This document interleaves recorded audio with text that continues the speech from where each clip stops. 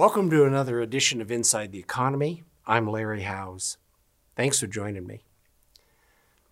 This time around, I'm going to talk about consumer spending, what's going on the housing market, and the status of a lot of the states right now as some of this stuff unwinds. There's really nothing interesting going on in interest rates or the rest of the disclosed numbers in the economy. They're all here. Oil is still up in the upper 30s, not bad. Mortgage rates have not changed. They've gone down, if anything else. The PCE number year over year came in at 1. It's been that way for a while. I don't believe there's any inflation brewing in the system, and there's no evidence of it. So spending was way up. Consumers are going out. They're buying things. It's not just mountain bikes. It's a lot of things. I think the cloister is over. So people are going to start going out and doing stuff. Automobiles have really been a place where a lot of people have started. There's evidently some pent-up demand, and they're out buying.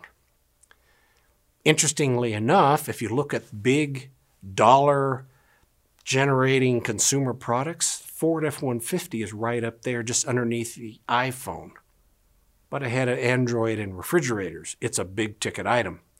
Of the $95 or so billion spent on cars, $42 billion of it is just on F-150s.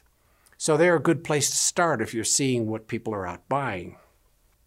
Spending across the board is not uniform. Clearly, those at the lower end of the economic spectrum are struggling a little more, but their spending has returned. They need to. Food, rent, that sort of thing. This is done by zip code. And the wealthier zip codes, they're way down the line here. Those people are in no hurry. They don't have to spend. They don't need anything. They're sort of waiting. Their spending is well behind. So it isn't that the economy doesn't have spending. It does.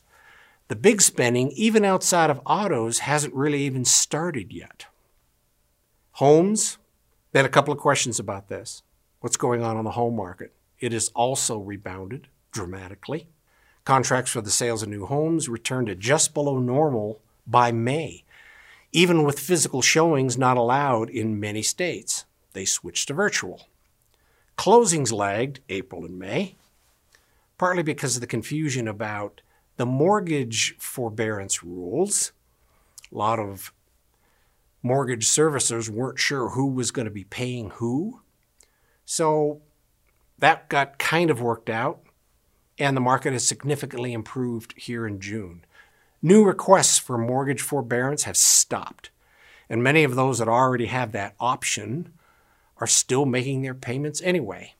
A lot of them are new people, and I think they understand that if you don't make your mortgage payments, that will be a question that comes up when they either buy a new home or refinance. So if they're able, they're making them. There are a lot of loans that are in delayed payments or forbearance, big chunk of them. Well, it's student loans. Things coming to light in this whole process are, well, student loans really don't require any ability to repay them on the surface. They just require a little optimism and to get people into a relatively expensive education system. We'll see how that pans out over future, but credit cards, autos, mortgages, they're down. As a matter of fact, mortgage delinquencies for May were about the same as they were in 2011. And the initial figures for June show delinquencies are falling already. It's too early to see if there will be any increases in home foreclosures. Don't have the data yet. We haven't even gone 90 days. And rent payments in June are running 92.2%. It's the same as in June 2019. The housing market, singular market, multifamily market is fine. The indices, here's the NASDAQ, the S&P 500, and the Dow Jones. Yes, they're coming back, a little volatility, a couple of little corrections after the big return, kind of a V shape. Well, a lot of questions about what is going on. Oh, is the stock market unaware of what's going on with the virus? Are they disenchanted? What is it? Well, the equity markets are moving forward in a lot of reasons. There's a lot of money in the system, And I think they recognize the nature of this problem is very short term. A lot of conversation out there about why are so fewer companies putting out their estimates for earnings. Big deal, estimates. Well, it's dropped a lot. Normally, the S&P 500 only has about 100 companies that put out estimates anyway. But now it's down to about 50. I wouldn't be concerned. The worst part about making estimates on your earnings is not meeting them. That's bad news in the marketplace. There are a lot of algorithm and program traders that sell you if you don't meet your earnings estimate, so they're just not putting them out. Valuation is following earnings very closely. We knew earnings were going to be down, certainly in the end of the first quarter, first part of the second quarter. That's not going to last. Only airlines are still down right now. Autos are coming back. Banks are coming back. Just about everybody returning to normal. That's what we're having. If you look at what the S&P 500 has been doing, certainly in the first quarter, it's not like they anticipated a problem coming, but there were issuances of all kinds of new debt, and they accumulated it, no problem. But really what they have is a lot of cash, huge amounts of cash. No reason to spend it right now. They're just going to hang on to it. Some of that's debt. Some of that is lack of expenses. Clearly, there isn't a fundamental problem anywhere in the S&P 500 or corporate America as a whole. The financial response to this unique experiment and the tragedy of the virus to some, it was very quick and effective and exposed lots of pre-existing strengths and weaknesses in governments, corporations, and individuals. All of a sudden, income stops. Well, what condition you're in? Well, you know in a hurry. Government's contribution to all this was mostly cash infusions, not stimulus. Extra unemployments, the $1,200 payments to everybody. This is an immediate budget issue, fiscal policy. These actions clearly put a floor underneath having the U.S. economy go significantly lower than it had. It stopped, worked very well. The cost, looking at it right now, $11 trillion. Lowering interest rates and other measures to stimulate activity, that's monetary policy.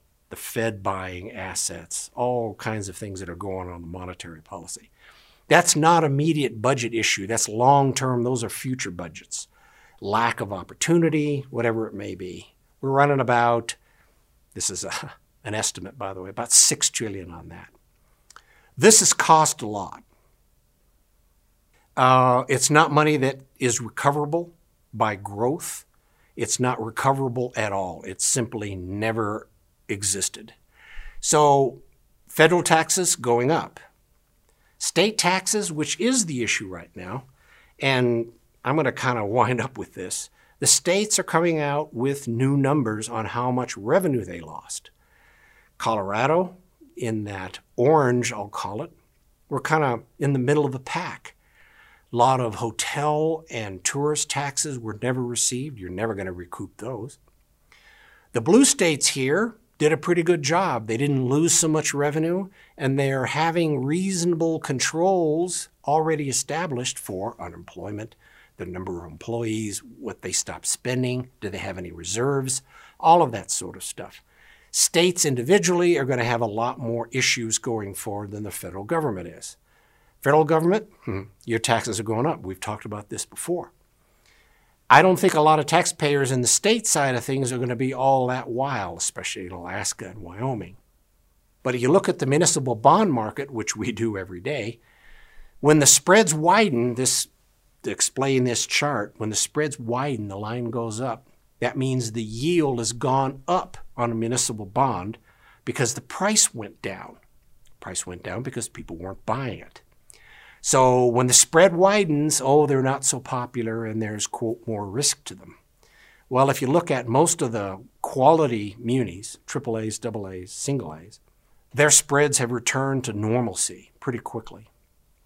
The triple Bs, the ones still investment grade, not junk, but the bottom of investment grade, are still a little wide. There's a little bit of fear because some of those states are going to have to come to the municipal bond market to get revenue replacement.